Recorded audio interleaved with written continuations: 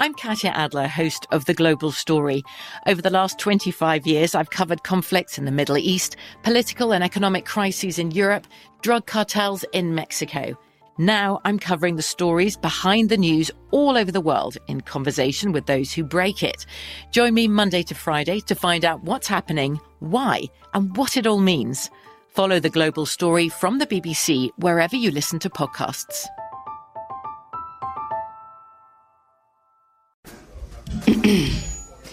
AT&T connects an ode to podcasts.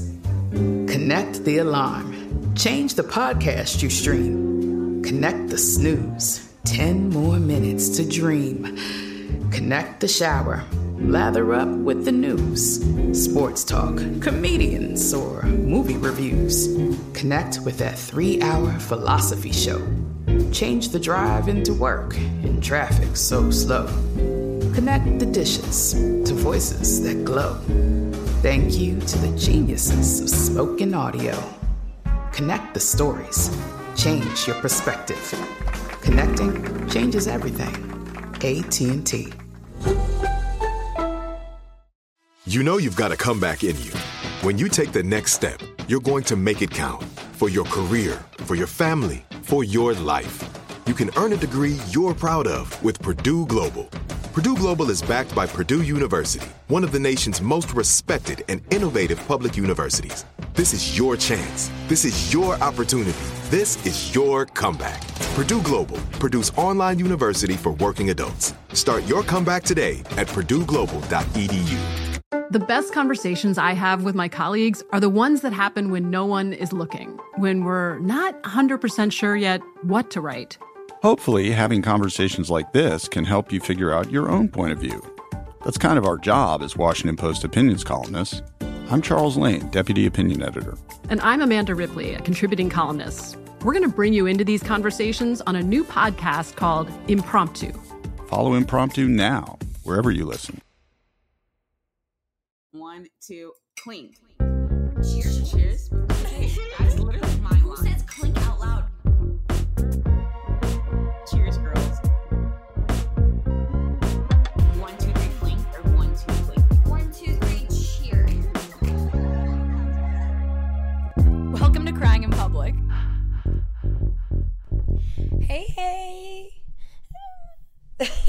I'm so dead. Happy SantaCon! I don't know if you guys are familiar with like the whole concept of SantaCon, and you wouldn't, I guess, unless you lived in New York. But the second weekend of December, people basically, like college students, just like dress up like Santa. So outside of your window, you'd see parades of Santas going bar hopping, and there are a bunch of bars in New York dedicated to SantaCon. So like you go and they have cool deals, and they up their cover charges, and like they only feature their really expensive specials, and it's just basically a lot of frat guys who like to dress up in Santa onesies. I for one hate SantaCon. It's like the type of man that I tend to avoid, which are, you know, the very loud boys who work at Merrill Lynch or whatever financial thing. What are those called? Financial companies, whatever, that live in Kips Bay, all dressed in onesies, get obliterated and clog the streets.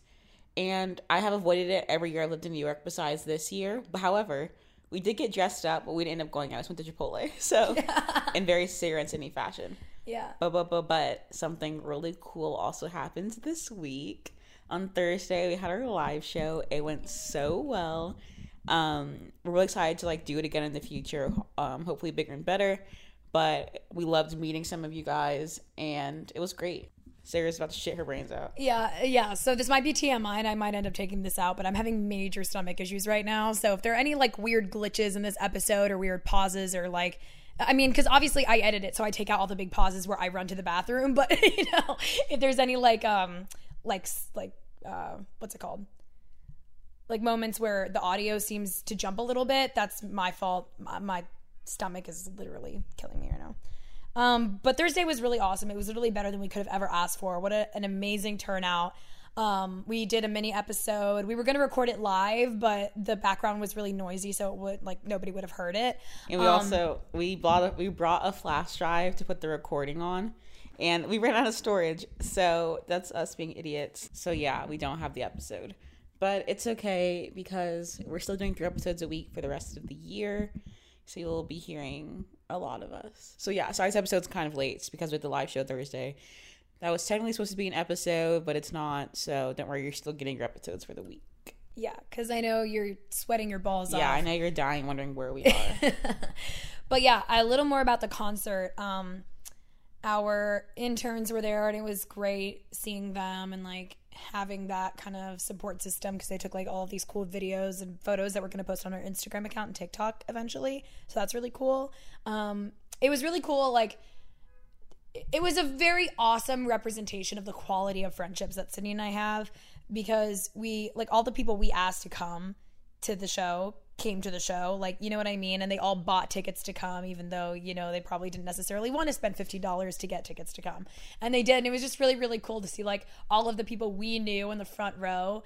And I know that might seem like it might make it even more nerve-wracking to perform in front of people you know. It made it so calm. Yeah, it made us, like, more comfortable. And, like, it felt more like a conversation than, like, a we're on stage and you guys are in front of us and we're trying to entertain you type thing. Yeah. And we just have the best friends ever. We want to thank you guys so much for your support, whether you couldn't make it and it was over Instagram or whether you were there in person. Like, you guys are just the best. We met so many of you and it was literally the best night of our lives. It was super cute. Yeah.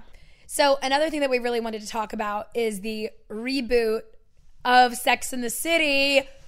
Fuck yeah. It's an HBO Max series called And Just Like That.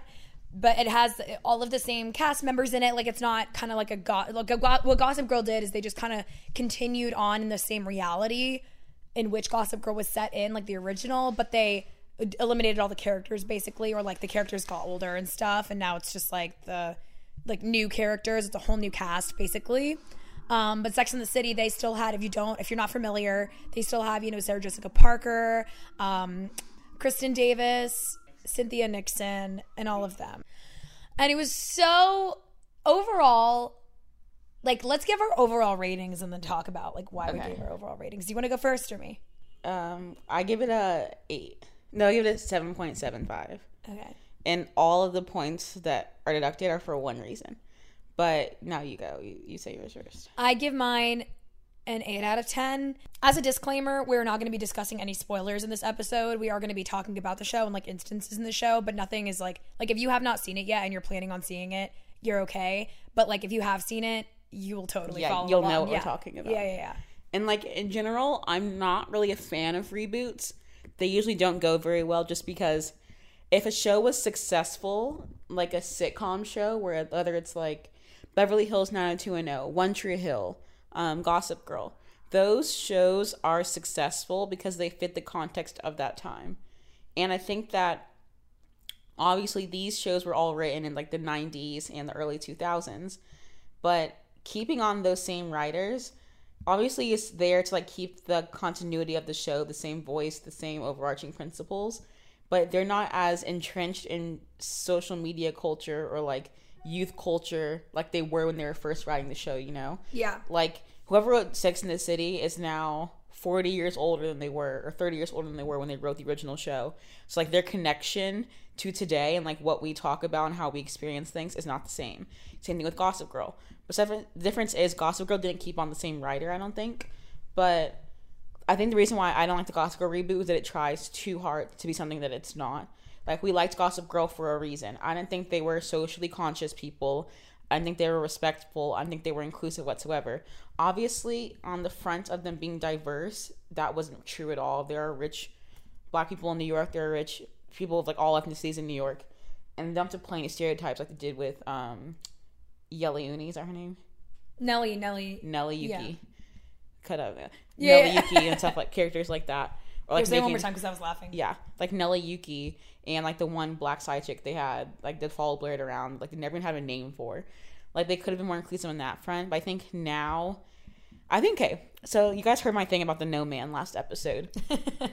But I feel like these shows need to have someone that is young and someone that understands like social media and just like youth culture right now, like different sayings, stuff like that. And I propose a black teenager or like a black youth just because all of the trends that we have on social media come from Black people. Like, that's not even like a hot take. It's like TikTok, all those dances that got Addison Rae and Charlie, whatever her name is, all those people famous are like young Black kids who are just having fun on the app and get no recognition whatsoever.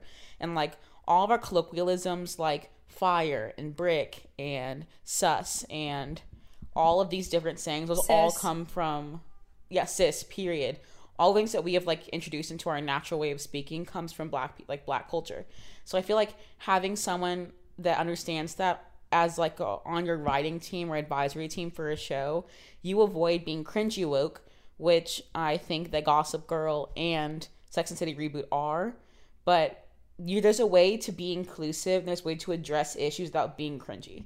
Yeah. And it makes me literally want to when I see like them attempt to do it.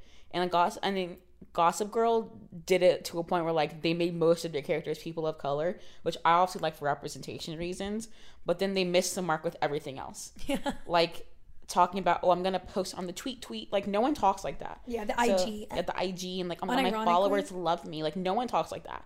And if you do, people will literally be cringed by you also. So I guess it makes sense. I have yet to meet a single person in New York City that's ever referred to Instagram as the IG. Yeah. That's a direct quote from the social media guru of the whole series. I forget her name. Like my followers are gonna love this. They don't care. Yeah. Like she has like 13 million, which I guess is like a big deal. But yeah, I don't know. It's giving a little bit cringe. Speaking about Gossip Girl first, I think that the whole appeal was that we didn't know who Gossip Girl was. And it was very much like a tie between two worlds of New York, like with Dan bringing from Brooklyn and then from Upper East Side. But like we don't have that anymore in the new show. Like we know who Gossip Girl is coming right out the bat. And it's these annoying teachers with the worst voices I've ever heard in my life. That one teacher, I can't listen to her talk. Like it really makes me have my head hurt. So, like, we know who Gossip Girl is, and it's a bunch of old teachers, which is creepy. And I think it just ruins the allure of wanting to watch the show whatsoever. Yeah, I think what obviously drew us all to the original Gossip Girl was we were watching a burning building. You know what I mean? Like, we don't want to watch the burning building be, like, slightly less sizzly. You know what I mean? Like, I just feel like we were watching a reality TV show where these characters, except for Dan, I guess, and even then, everybody was so out of touch with reality. And it wasn't even about, like, Dan was obviously, I guess, quote-unquote woker than the rest of them, but it was about, like, the storyline was about him integrating into this world where he lives in this rich bubble. That is literally what the show was about. And it is so entertaining to watch as someone who's like not in that world whatsoever. Like I did not grow up in Manhattan. I did not go to Constance Billard High School with like this elitist social hierarchy. Like I want to see that on TV. Like it's because it's just I'd never experienced it before. Like I don't have all this money to just throw around. Like that's what I want to watch. But I don't. And I mean, I'm definitely not saying that none of their characters can be woke because there always has to be like that Dan Humphrey figure, I feel like, to keep it interesting. And also some of the characters can be woke, but when it crosses that line, I mean, obviously, but when it crosses that line into like being super, but it's not, it's like gimmicky. That's the word I used earlier this morning when I was talking to Cindy about this. I was like, it just feels like this big performance that's being put on this television so they don't get bad reviews, but then they get even worse reviews because everybody can see right through their shit. Like I like that they have a character where it's like a rich kid confronting his idea of like wanting to be an activist. I love that storyline, but the problem is how they executed it. Like, I completely agree. They didn't have to be like, there has to be that character, but it's the execution. Yeah, they didn't have to be like, oh no, I forgot about my protest today. I gotta run. I gotta go protest. That's so awkward. Every episode. Like, it wasn't just once. It's literally twice. And I like that that's part of his character. I think they need to do it in a more implicit way, where it's like, he doesn't talk about how he's an activist every time he opens his mouth, but he's like, maybe we see him working on the side, or like, how Dan's working on his writing on the side, like, maybe we see him, like, community building on the side, or whatever. But they need to make it more implicit, and I think that they try so hard to make it known that they have to say everything. And, like, as every writing teacher in the world will tell you, show, not tell. So instead of saying, I'm an activist, I'm a great person, but it's hard because I'm rich, show us that, you know? Like, we want to see that struggle. We don't want to just hear about it and regurgitating it to some random character who's no one knows the name of. So I feel like that's where it really goes wrong for me, is that, like, they aren't executing it in a way that, like, I want to enjoy seeing this develop in the character's mind. I don't want to just be told, oh, I should think this about this person. Because in like communications, we're always taught like it's about the medium, and like 90% of the time it's about the medium, not the message. So what I want in the message is I want this like out of touch, almost like Real Housewives of New York kind of scenario that's like in front of me. But I want the medium to kind of be like this whole modern take on Gossip Girl. That's the whole point of a reboot. But I'm saying, and I think Sydney and I are saying that like the medium of that also has to be that contemporary, like actually contemporary, not a 40-year-old behind the screen writing out what he thinks a 14-year-old would say. It has to actually like be more modern. Yeah, like they're living with 14. I feel like they should have hired literally consultants about kids who like actually live their lives this way.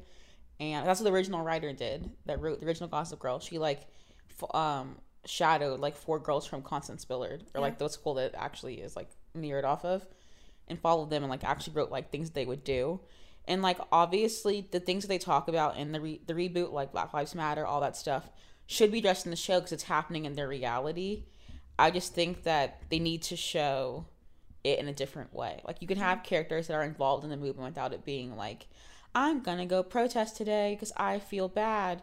Oh no, you're an activist. Oh no. Like it just is so cringe to me the way they executed it. Also, a lot of them are not as good of actors as the people who in the original Gossip Girl were, I think. Like they just played the characters so much better. And I think Sydney and I were also talking about this. I guess Sydney said this, so I'm kind of like stealing your idea. Oh my god. Hereby. Is that plagiarism? Copyright infringement. She was saying that like in reboots, like another main reason that she doesn't like reboots is that, or really any modern show, to be honest, like one major problem with a lot of modern shows is that they take from like, they casting directors dip their toes into the whole influencer. Are you popular on social media? Do you already have a following? Because that'll help us, you know, with viewer traction and stuff like that. So they're kind of taking from that world, and they're caring more about that than they are genuine acting talent and experience. It's why Addison Rae just got a deal despite every single review of all whatever that movie is called. She's all that whatever. I think it had a single positive review, but it got traction, and that's all they care about. So they hired her for more movies. But I think if we prioritize people who are talented, that would be a lot easier on the eyes and the brain. That's why I like Sex and the City, though. Is like we know these women are good actresses, and rewatching the reboot, we see how authentic they believe in the storyline. Like that's why I like the reboot of Sex and the City so much more. Obviously, there's faults with it, and it's the same faults I have with Gossip Girl. Where like they're making Miranda into this woke character, and like I appreciate that because she is a lawyer, a corporate lawyer. So like seeing her go through the whole like, I want to be public interest now, like that's interesting for me to watch as someone aspiring to be a lawyer. It's also more modern. Like it's in reality, people are more aware of these problems now, and and like they're bringing in characters of color in like a natural way, but I think that they're just making Miranda's like battle with it too much. It's too much. Like she says cringe stuff every single episode. And, like, I get that that's the point. It's that, like, she doesn't know how to navigate this because she's not used to it. I understand that whole idea. But they're doing it too much. Yeah, it could have been, like, a one-episode thing where, like, we see that she had a problem with it and she's trying to learn. But they just keep drilling in. It's so awkward. From BBC Radio 4, Britain's biggest paranormal podcast is going on a road trip. I thought in that moment, oh my God, we've summoned something from this board. This is Uncanny USA. He says, somebody's in the house, and I screamed. Listen to Uncanny USA wherever you get your BBC podcasts, if you dare.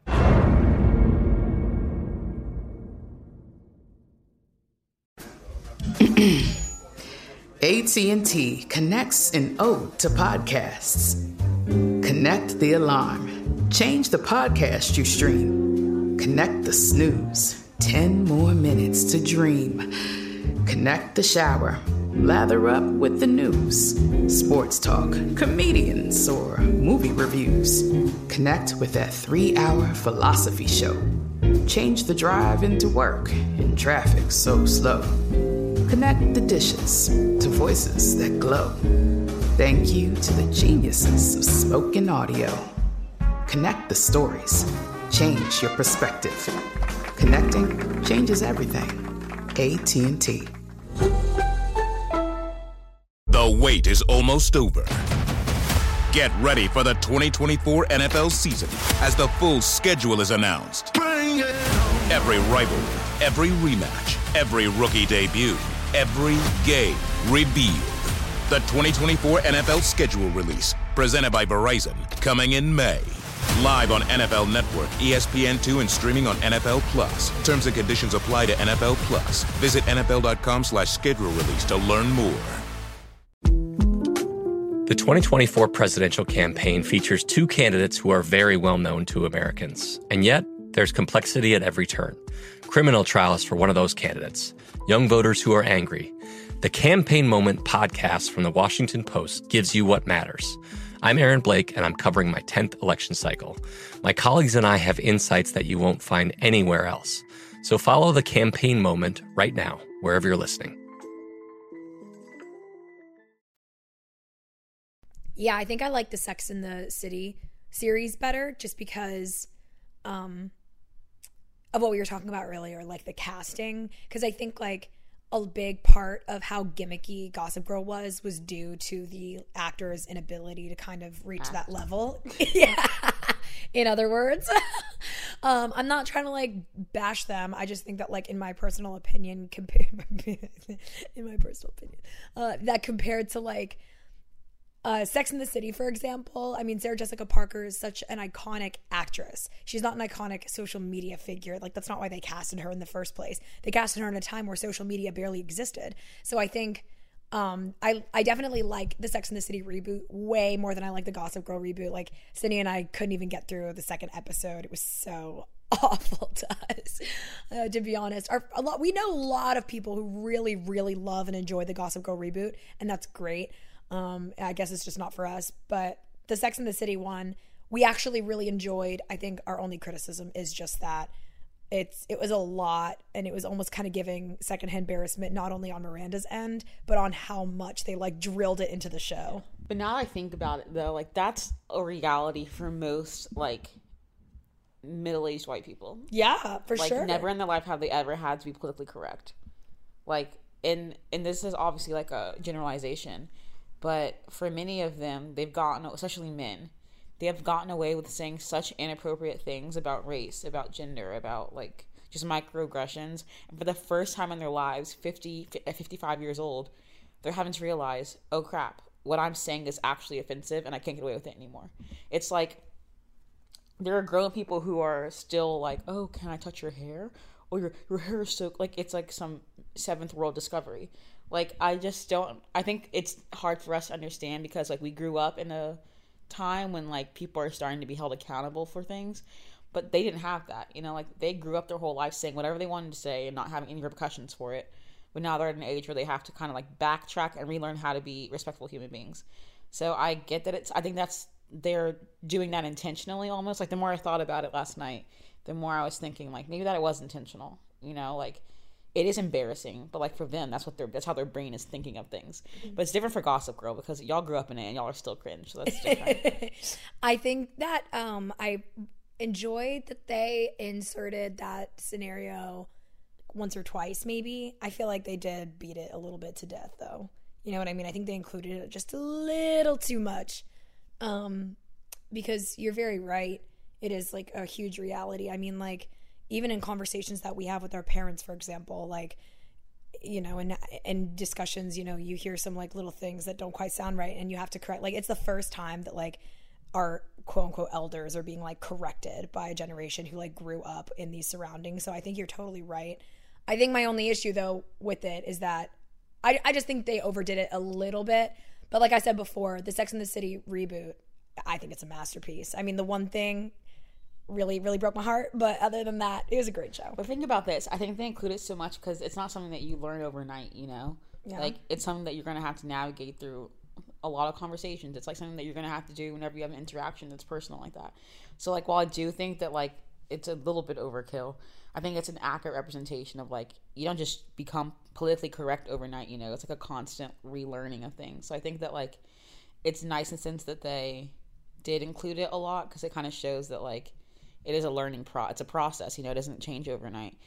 And like, I think that embarrassment's good because we're seeing it from like an outside perspective, and people who are watching this show are 50. They grew up with this and they're going through the same thing. So they're seeing how cringe they look. So I think it's good in that sense because like watching it obviously was awkward. I think looking back, it was accurate, you know, like there are still people who are like, oh my God, like for example with pronouns, like professors at NYU, like, or professors everywhere, I guess, and like work bosses at different whatever, like having to ask people what their pronouns are, they don't understand it. Like I have so many teachers who like not purposely misgender, but like they just don't understand that like it's offensive when you don't.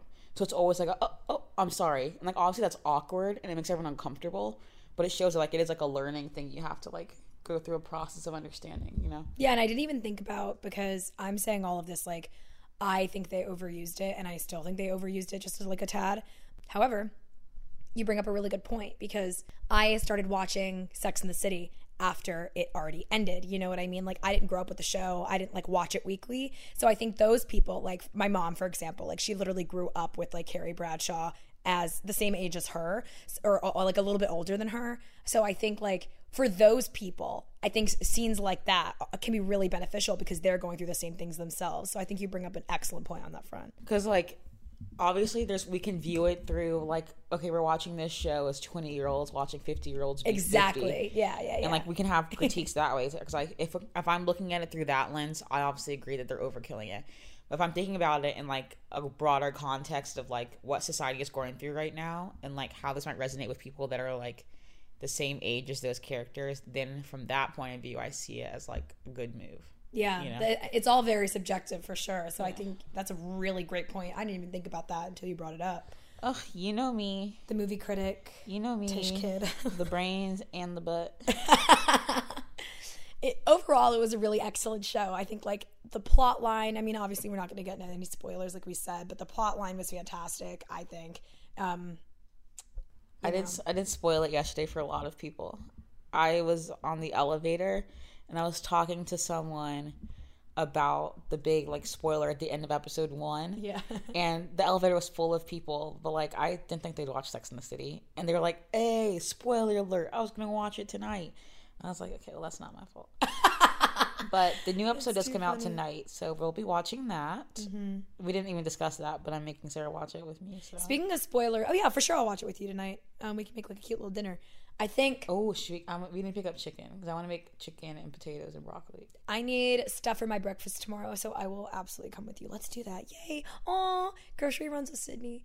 Okay, just like a segment. Quick side note: grocery runs with Sydney is probably like my favorite thing to do. I don't know why, but like going grocery shopping with Sydney is so fun. I'm actually a really good cook, and the fact that I'm not wifed up right now is like kind of offensive. Literally disgusting. I really wish my boyfriend could cook. I love Eric, but he cannot cook for shit. Like I taught him how to chop a pepper, and it's really disappointing. Yo, if Sarah's teaching you how to cook, that should be concerning. I'm a great chopper. I'm great with a knife. She's good but I'm great with a knife. Oh yeah. But sometimes I watch Sarah make things, and like I'm not. No. Yeah, I'm not gonna say anything. Like when she's doing it, I just like to watch it because it's so entertaining. Especially in our old apartment, like I thought I was the shit cooking all the time. Oh, and you call yourself the chef of the apartment on the podcast once, and everyone was like, yeah, we got like DMs about that. Yeah, but, like, you sure about that? No, seriously, I'm not. But Sydney and I, Sydney didn't cook a lot last semester, did you? Or last year? I did HelloFresh. So I did cook a lot. Yeah. Oh yeah, I forgot. Yeah, but never mind. But anyway, I think that I was cooking definitely a lot more last year, so I was like, I'm a chef. But in reality, I literally don't know how to season correctly. I don't know how to like, not even like season like, oh, is it a lot of seasoning? Is it like no seasoning? Like I just don't know how to like season. Like I don't know like proportion wise. I don't know like what seasonings to use. Like I don't know what seasonings go best with what like poultry, with what like veggies. Like I don't know. And then also, I don't burn things. Like I don't think I necessarily have a problem with like the stove, but I do get very anxious in the kitchen. Like I'm running around doing everything, and like if I have something on the stove, something in the oven, and like I'm chopping something on the side, like I don't know how to multitask. But that's just in my general life, not just in cooking. Oh, I'm multitasking the hell out of things. Yeah. I'm working on a paper, watching TV, and cooking like 6 things at the same time. But I think also just like I did grow up in a house where like my mom's a really, really good cook. Yeah. So like the good thing is that like I don't follow recipes. I hate recipes. So I just do what I want, and usually it turns out pretty good because I got it like that. But yeah, I think if you throw some seasoning on anything, it should be good. Like, I remember one time I saw Sarah making some vegetables, and I told her to season it. This girl, remember when she didn't put any olive oil She was roasting asparagus, I think. And it's like the lemon sauce on top. Oh, yeah. Because I was about to say, I don't like asparagus. Why would I buy asparagus? But it was a PR package. It was a PR package. And I was like, okay, Sarah, put some like oil on the pan and like season it and just throw it in the oven. This girl, I was like, why does it sound like something's like crispy burning? This girl put no oil on the thing. She threw the asparagus on there with like a pinch would be liberal. She put a 1 grain of salt on there. And I was like, Miss Girl, take that out right now. I want to see you coat that thing with some seasoning. Yeah, definitely not a good cook. So we're working on it. We are. I'm getting... But Cindy and I have this cool thing right now going where she cooks for me and her, and then I do the dishes. Yeah, I agree with this arrangement. And me too. I really enjoy it because I think you enjoy cooking more than doing the dishes. Yeah. And at this point, I enjoy doing the dishes more than cooking, so it's perfect. But back to like TV and stuff. I don't know how we got on that topic. I don't know. We always do this. Back to, I was going to say something about Gossip Girl in particular. Oh yeah. I was speaking of like spoiling stuff. I made a TikTok about the fact, and this is actually spoiler alert, about Gossip Girl, the original series. So if you want to watch the show, if you haven't watched it yet for some weird, obscure reason, because you're out of touch with the best TV show ever, skip ahead like 3 minutes or 4 minutes. But Chuck and Blair like got married, obviously, like in the last episode, like that was like part of the season finale, Dan's Gossip Girl, whatever. But like in a TikTok, I said that Chuck and Blair got married, and Gossip Girl ended hella years ago. And I said to TikTok, like Chuck and Blair got married, whatever. And the hate I got for not putting like a spoiler alert in that was monstrous. And I was like, okay, like, I get it. Maybe I should have put a spoiler alert, but you can't be mad at me. Like, this show ended so long ago. Like, if you haven't watched it yet, that is not my problem. I feel like it's not your fault that they're behind the times. Like, Yeah. Like, okay, side note on spoiling things. Sarah went to go see Diana the musical, and she came back and goes, I didn't know Diana died. Girl, have you been... I told her even rocks know that. So I don't know where you've been living. How did you not know Diana died? I'm really not a big fan of like British royalty. Not like I'm but not that's a not fan even British of royalty. That's like the biggest media spectacle that's ever occurred in the history of the United States was Diana's death. And you a media major. Girl, in one of my classes, we had a whole unit on Diana. In my fame class. Literally an entire unit. You crazy for that. But I didn't know. I did not know. In middle school, or my middle school, 7th and 8th grade, Gossip Girl was becoming like a thing at our school. Like everyone was, because it just come on Netflix, and it was like this huge thing, and everyone was being annoying about it, and watching on their iPads at lunch and all this stuff. So my headmaster, he was literally the worst. He just snarled like you. I wish you could have seen Cindy's face. Like her nostrils just flared. He's literally the worst. He reminds me of a prison warden.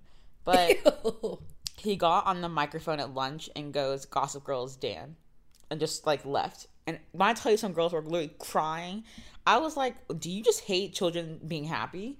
Like, that was so unnecessary. And because of that, I never finished Gossip Girl ever until recently. I watched the entire last season in a day, or like 2 days, because I wanted to. And yeah, but I mean, like, come on, girls, we could have seen that coming, but also like they could have just let us see it. Like, dang, that's so upsetting. Oh my god. Okay, spoiler alert over. But back to the reboot, like the Gossip Girl reboot. I forget if we were talking about this yet or not, but like the Gossip Girl reboot, I hated way more than the Sex and the City reboot because there are just so many things like wrong with it plot wise. Really can't stand the teachers. Yes, that one teacher's voice makes me literally angry. She literally talks like a Muppet. Like this. She literally, it's like, why Gossip Girl? Why do I have to go follow these teens? Also, it's really creepy that like they're following a bunch of like 14-year-olds and taking pictures of them having sex. Yeah. Posting on the website because they want their kid. Also, the logic. I want to know who sat there and was like, okay, if the teachers bullied the children, also that's literally child pornography, but bully the children, maybe they'll be more respectful to them in class. A, B, and C. Like, that does not match up. The math is not mathing. That makes literally no sense. So I think that, like, they should have at least either A, made it, like, Serena and Blair and Chuck, all them's kids are at Constance Spiller or something. That would have been so cool. And, like, cool. if you want to make it a little more ethnic, like, make them marry ethnic people. Duh. Or introduce new characters. Duh. But also, I think they should have made it, like, a resurgence, but we don't know who it is still. Like, it doesn't need to be, it should be a student. It shouldn't be a teacher. They should make like a plot just to have it be like the main girl. That she does this to make herself like popular, or like does it to like boost her own following because she's on social media, like whatever. Ugh, that was so good. They need to bring me a check for that. Like, that would be a good show. It's like you have an influencer who's so obsessed with her own image that she creates her own like virtual enemy just to bolster her own fame. When I tell you I need to be hired, I'm not even joking. Like, I came up with a better idea for Gossip Girl in 15 seconds than they did write this entire reboot. Yeah, and aside from the like whole spectacle of watching from like a non-filthy rich perspective, watching people live their lives, like throwing their money around, galas, going out to all these fancy dinners, like that's really, really appealing. So I feel like not only is the Gossip Girl lacking that, the new one, but also you know what? One thing that I do really like, though, just as a little interjection, so we're not all negative about the Gossip Girl reboot, is I really like the idea of the social club, like the Soho House kind of ish, like club that they're all a part of and that they all go to like hook up or something and like snort coke off each other's buttholes. Like, I like that idea a lot. I think they could have gone somewhere really cool with that. And I think they did, actually. I really like that. That's like probably my favorite part, because the way they like designed the rooms in that social club property was really cool. Like the whole curtain matches and everything was so modern, like clean lines. It was really, and like all of the drama happens there. Like they're thinking about like doing a threesome or something. I don't know, but it was really cool. From BBC Radio 4, Britain's biggest paranormal podcast is going on a road trip. I thought in that moment, oh my God, we've summoned something from this board. This is Uncanny USA. He says, somebody's in the house, and I screamed. Listen to Uncanny USA wherever you get your BBC podcasts, if you dare.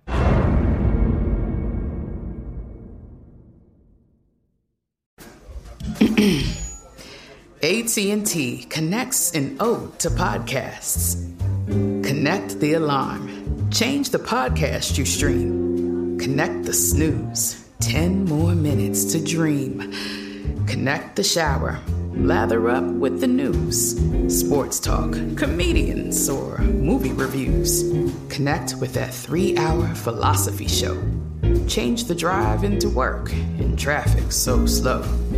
Connect the dishes to voices that glow. Thank you to the geniuses of spoken audio. Connect the stories. Change your perspective. Connecting changes everything. AT&T. The wait is almost over.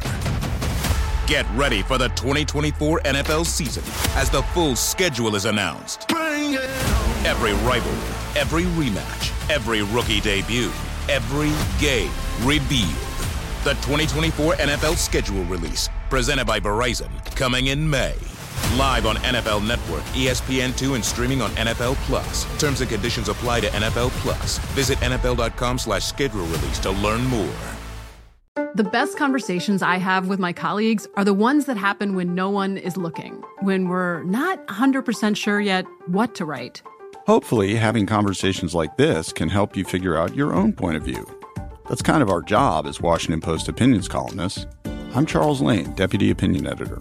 And I'm Amanda Ripley, a contributing columnist. We're going to bring you into these conversations on a new podcast called Impromptu. Follow Impromptu now, wherever you listen. What's different, though, is that, like, back in the early 2000s, like, there's very distinctly, like, high fashion and low fashion. So, like, it was easier for them to be like, oh, I'm wearing $14,000 Manolos that were custom made and, like, I don't know, Givenchy dress, like, whatever. But now there's so much blurred lines between what's considered high fashion and low fashion. Like, people spend, like, $500 on some sweatpants. So I feel like in the terms of, like, being modern, it makes sense that they're not all wearing like a Givenchy shirt with a Dolce & Gabbana dress with the whatever, because they are wearing those things that are like that caliber, but they're just sweatpants, because that's what's like fashion is now. Like, think about Off-White, think about Louis Vuitton, think about Gucci. Half of their stuff now is luxury loungewear. It's luxury streetwear. So like they are doing it in that sense, but like they are making it modern in a way, I guess. But I do get you mean that, like, we want to see the drama. We want to see, oh my gosh, she took my limo. Oh my gosh, she took my Dumbo House card to go, whatever. Yeah, you know? And you can still throw your money around, like, irresponsibly without, like, fashion. You know what I mean? Like, Yeah. honestly, when I said that, I wasn't even thinking about like their clothing or anything like that. I know. I see a lot of TikToks talking about like, they didn't even dress well, and I'm like, well, girl, look how you're dressing. It's because they're following trends that are now like popular. That's very true. There are so many TikToks criticizing their fashion. I actually think their fashion's really nice. And you know what I also liked? Just to throw another positive thing in there, I really liked the Fashion Week show that they did. Like, that was so cool. That was like big budget, awesome shit. Like that, this Soho House Club thing. Like, those are really, really cool. But I just wanted to see more of like I guess I just really wanted to see more of like the irresponsible throwing money around, like literally just like exactly what you just said, Sydney. Like, oh my God, he stole my limo. Like, I want to see more. I don't want to see like a sibling drama. Like, I mean, I do. That's like a good plot line, I guess. But I want to see like more. Like, I want to see sibling drama and give me more. You know, like, I just want more from the whole TV show. They're also doing like too much back and forth within the first 2 episodes. Like, she liked her, she didn't like her, she bullied her, she didn't bully her. Like, like you need like a classic Mean Girl that you can pin everything on, and they don't have that. Well, I guess they have to like back up million things. Yeah. But also, I think that what people don't understand is the reason that why our generation likes Sex and the City and Gossip Girl, the originals, so much is because it's nostalgia. Yeah. One, it's nostalgia for a time we didn't even live through. Like, we were literally in diapers when Gossip Girl was happening. We were in the womb. We were still a star in the sky. Yeah, we were literally a dream in the 90s. So it's nostalgia for an era we didn't live through, which is why we like it so much. But I think that like living through what's happening in the show, like, I hate when shows talk about COVID. Like, I get that like they're living through reality, and I respect that. Oh, that scared me. I like that they're living through reality, and I respect that. But like, part of me wanting to watch TV shows or wanting to watch movies, I want to escape from that reality, you know? Yeah. Like, I don't want to see people be depressed about COVID. Well, I'm depressed about COVID. Yeah. Like, if I want to do that, I just watch my own life on video camera. But I think that's why, like, nowadays we see so many people watching old shows like Friends and Seinfeld and Sex City and Gossip Girl, the original, and One Tree Hill, and like all of these shows that were like so big in the past, is because we want to escape what's happening now and like relive a time that like was different. So I think that's why we have this weird nostalgia for those kind of shows. And why we don't like I'm sure that in 20 or 30 years, people are going to want to watch the Gossip Girl reboot and think it's so cool because they're talking about what happened now. But like, we're living through that, so we don't want to see that. Yeah, I want to talk about the inclusion of COVID and on Sex and the City. The one thing I did like is that, in the reboot that is, the one thing is that they, I like how they established that the reboot was living in a world in which the pandemic occurred in like the first 30 seconds. Like, I did like that, but I'm trying to figure out how to word this. In Sex and the City? Yeah, in the reboot. Yeah, I like that they addressed it. Mm-hmm. And Samantha. I think they addressed Samantha right off the bat, and I really, really respect that. Because then everyone's going to be like, because I hate when they pretend like the character doesn't exist. Like, you know she exists. And they did it in a way where, like, Kim Cattrall could always come back if she wanted to. And, like, I told Sarah this is my whole spiel on that. Do not let some ragadag girl, some girl who did you wrong, keep you from getting your bag. Like, this girl could have poisoned my coffee, changed my nail polish color, whatever she did. But what I'm going to do is I'm going to show up to that set. I'm not saying a word to nobody. I'm going to get my little coffee, my little donut, do my little scene, act like we are the best friends in the world, and I'm going to leave. And you know what I'm going to do? I'm going to get my money. Like, why would you let some little pricey little girls, you are 50. Yeah. Get over it. Girl, go get your bag. Everyone, that is the favorite character. Most people don't even like Carrie. People like Kim Cattrall, and they like Samantha. And I think that Samantha was part of the show, it would have been a whole different, like, take on things. But I was like, Miss Girl, do not let these little girls keep you from getting your money. Like, that in my head, I can't comprehend that. But they made it so that if she ever wanted to, she could come back. And I'm telling you, give me 10 minutes with Kim Cattrall, and I will get her on that show. Because I got the skills to convince her.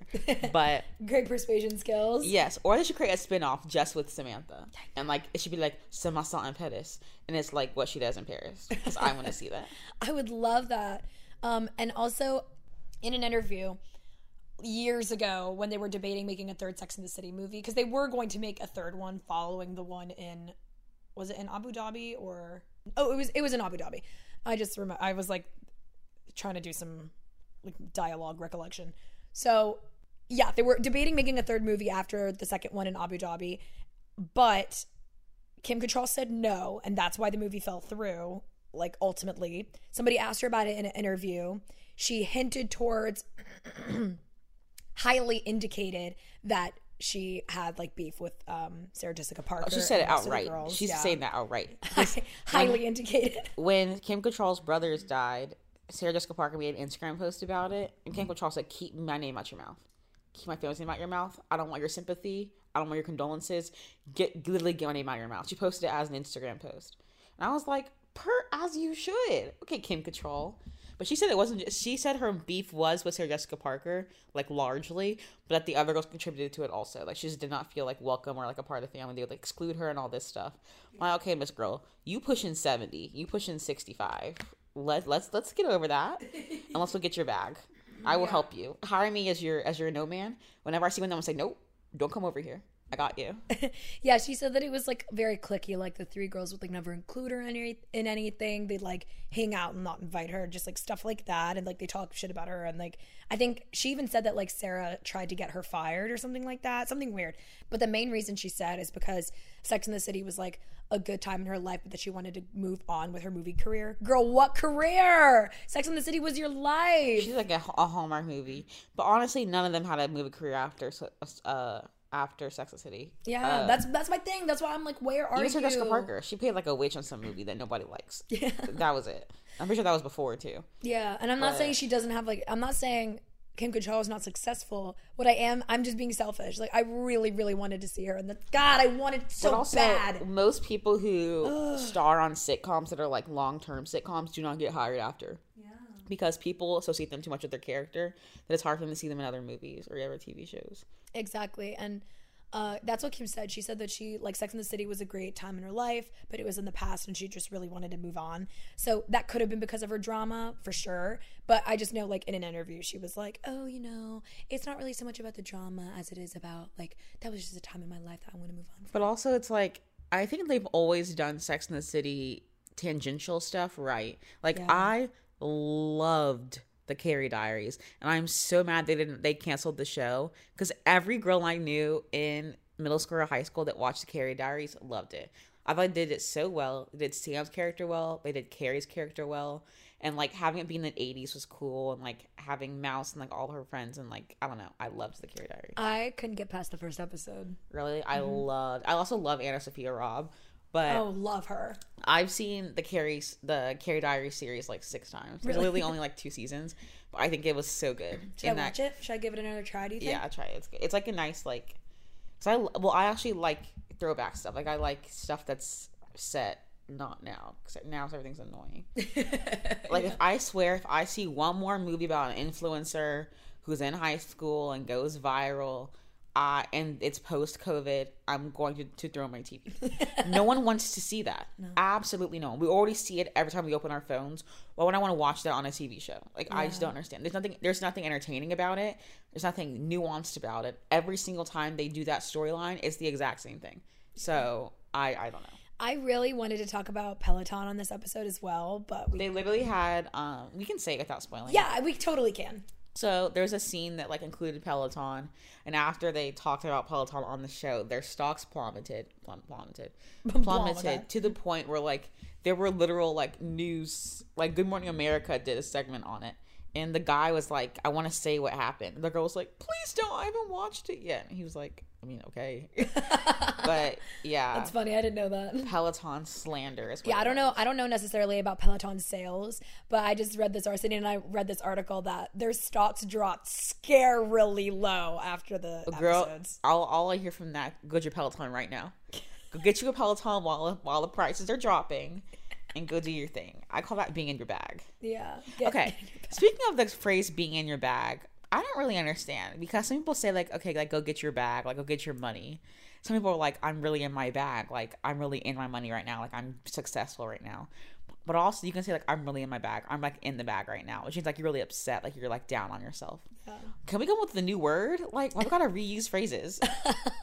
That's what we do. We're humans are so unoriginal. We just keep like recycling everything and everything and everything. That's what if you listen to one of our last episodes, we talked about how Disney does that, like as a franchise, and not even just like now that they exhausted all their quote unquote original content, but even their original content wasn't even original. Like that was all like Grimes storybooks, like Snow White, Sleeping Beauty. What is it? Grimm, the Grimm brothers. Did I say Grimes? Who's Grimes? Oh, that's the girl in the AI Need to girl Know. that dated that man. I did not know Grimes was a real person until I saw her on the Met red carpet. I thought she was one of them AI people that you drew and put on Instagram. I was like, damn, she looks kind of realistic. But yeah, that's she's too real. Funny. But no, I'm being so dead serious. But also, Sarah and I were walking from Starbucks yesterday morning, and there was this like ad, you know, the paper ads they like glue onto like the side of construction, like the bills they do. And there was these like 2 advertisements, and it was like paying full price for technology is kind of sus, and it made me cringe so hard. And she wouldn't stop talking about it for 20 minutes. Yeah, straight. I wouldn't, because like I know some 40-year-old woman named Susan in a boardroom was like, my kid said that sus is the new thing, and like they didn't need to do that. Also, that sentence literally makes no sense. So I just like want people to realize that like you need to have. When I say diversity on your board, diversity does not just mean like you need to have people of different races. You need to have people who are young and old on your thing. So everyone has different expertise. Like you can think that you're hip and in the know because you're 45 and you're on Twitter. That does not mean you're in the know. Like you need someone who is young. You need someone who is knowledgeable. Someone who is of different races, some different sexual orientations, so that you really get a robust view of what you're trying to do. All of these TV shows are trying to be like politically correct and like more representative, etc. But like, which is great. But if the person writing that is a 45-year-old white man sitting in a room by himself, I don't think he's going to do that representation very accurately. Yeah. You need to have people who actually are these demographics to have a say in like how they're being represented, because it really missed the mark. I mean, it just makes no sense, because just like in a movie about 9/11, you would probably bring in like ex-Navy SEALs or like you know, people like police officers or something like that to make sure it was an accurate representation of people who were there, like etc. It's not the same thing, but just like you would do something like that to make like a situation be as accurate as possible, when you are producing a politically charged and like, or even like a TV show that produces political content whatsoever, you got to bring in somebody, and it's like one person. Just bring in one 20-year-old, and that's all you have to do. Like you know, Doc McStuffins. I love Doc McStuffins. I think it is the cutest show on this earth. But the writer is a white Irish woman, which I was kind of like, girl, where'd you get idea from? I'll make a little black doctor, baby. I mean, like, kudos to her. Like, she really changed the demographic, or like she really put Disney on the map with that one. But what she did was she had to write a team of 12 women who help her write all of her shows, and they're like 99%, I think, people of color, and they're 90% women. And she was like, when I say diverse, I mean diverse, because I want to have like multiple points of views on my shows. But then it's like the Obamas have a production company also now, where like they're purposely making like kids shows that are like based around like diversity and STEM and things like that, so that like there is representation early on. Like they're having Odd a Twist coming out. I'm literally 21 and I'm excited for it. So thank you to people who actually have their brains on. You know what Disney movie I'm really excited for? Encanto. Yeah. They're I can't wait to watch that. I think it's out already. I think it is too. Yeah, it's out. I think so. Now I think, because I was on Disney Plus the other day and I like saw it. Don't judge me. I'm literally on Disney Plus. Sarah's a Disney adult. I'm gonna tell everyone I can for as long as I can. Stop it. It is the only thing about Sarah that scares me. That's not true. Musical theater eyes. Oh yeah, and the way Sarah chews her gum. Bruh, yeah. I can hear from my room when Sarah puts a piece of gum in her mouth. She be chewing the dang flavor. She be breaking the molecules with her teeth. I'm like, girl, I know that gum is not that good. It will be out, and Sarah be like, does anyone have gum? And I'm like, no. Yeah. If you're new here, Sydney has an ish with like chewing in any capacity. It's called like menophobia or something. Yeah. It's like, yeah. It's not even like like the noise kind of annoys me. It's not an annoyance. It's like a chemical, like people get like freaked out by like crunching of styrofoam or like hearing nails on a chalkboard. Yeah. That's how I feel about hearing people chew. Like, it literally, like, it shoots like a pain up my spine. And it's only certain foods. It's like gum. When people slurp their chicken, Taylor Winter. How do you slurp chicken? She will get a chicken wing, pull the pieces apart, and then dip them in ranch and suck on them. It's the most disturbing thing I've ever seen in my life. And she does it since I was literally 5 years old. And there's obviously gum. I don't even know why gum exists, but chicle. But I think it's disgusting. Definitely salad. So I can hear the water sloshing around in the mouth. I don't know what Sarah was eating last week. I don't know if it was hummus or a cookie. I think it was a cookie. Sarah was lapping it like a cat drinking milk. How do you lap a cookie? I really don't know. But I was literally asleep on the couch and I could hear her like lapping a cookie. I looked over at her and I was like, "Are you okay?" She's like, "Yeah, I'm eating my cookie." I was like, "Okay." The fact I was laughing, like I was laughing so hard at that moment my stomach hurt because it really woke me up. I woke Sydney. And Sydney, when she's asleep, I'm asleep. Nothing can wake this girl up. Like I could literally be washing the dishes. Something could drop and like break on the floor and she could still be asleep. A truck could ramble by. 80 sirens could go by. She could still be asleep. I licked a cookie and she woke up. I felt like there was a cat in my ear. That's how loud it was. And like, I wasn't even concerned about her chewing. I was just confused. How do you make that sound eating a cookie? And I looked over her. She was going in on that cookie too.